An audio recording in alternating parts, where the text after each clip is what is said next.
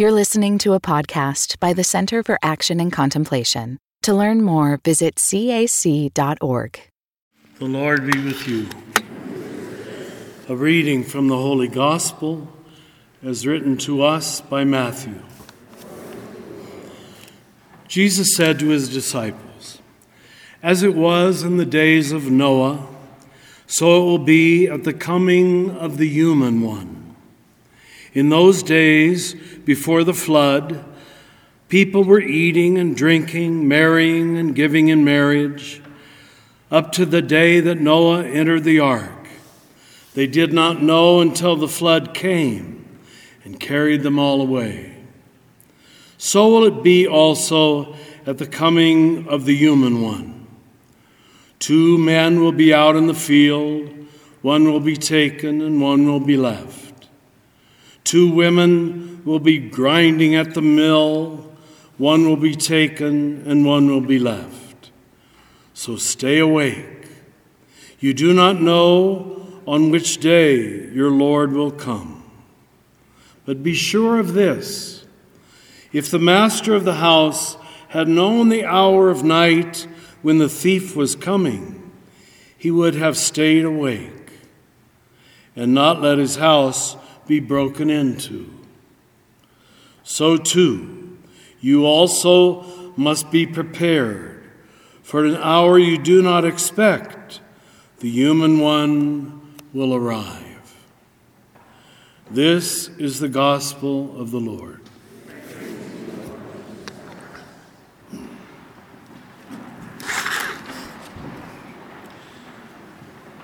After 50 years of trying to preach on the Sunday gospel, one thing I've learned is that the first seemingly common sense understanding is hardly ever the best. And that would certainly be true of this Sunday. And one reason for that is we don't understand what they would call apocalyptic literature, which always sounds like threatening literature. That's really not the meaning. Apocalypsis means an unveiling of what is not obvious.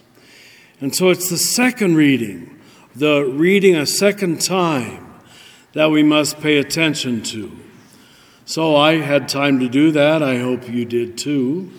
Catholics don't very much, but let's see if we can make this a helpful text. And the first thing we got to get rid of is that very idea that God is a threatener.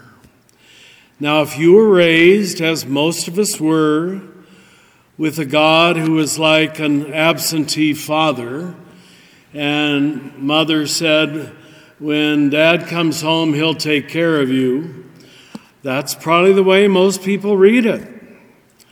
He's going to whip you. But I don't think that's the meaning at all. That can't be God.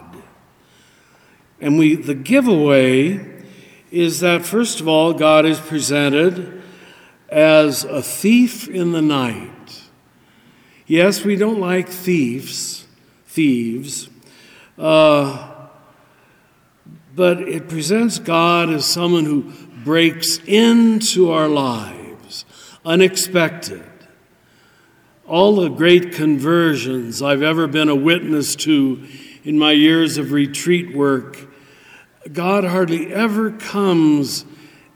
breaks into someone's life when they plan on it, when they're perfect and prayerful. It's always God comes when they're on the run, when they're heading somewhere else, and they catch them.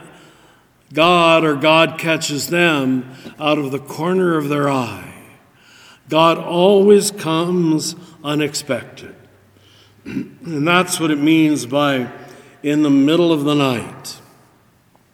So the lesson of be prepared is simply don't think it's going to come when you're in church like you are right now. I've met very few people, I mean it, and I've been a priest for 50 years now, who've had their conversion in church. I sometimes wonder why we keep doing this.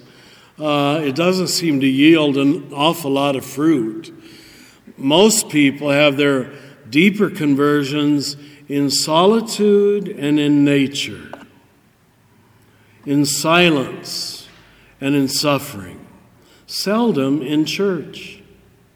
So you see why the gospel tells us, be prepared, get ready. He's going to break into your life, and of course he is not a he. God is beyond gender. She is just as good. She is going to break into your life when you do not expect. So don't expect anything in particular.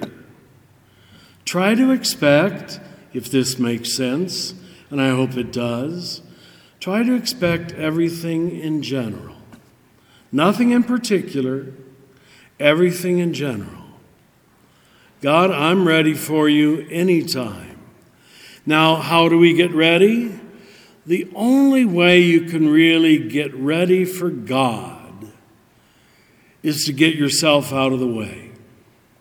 It's much more a matter of unlearning certitudes and guilts and shames and memorized lessons and letting God come as a surprise, as unexpected, as undeserved grace, and will always be that.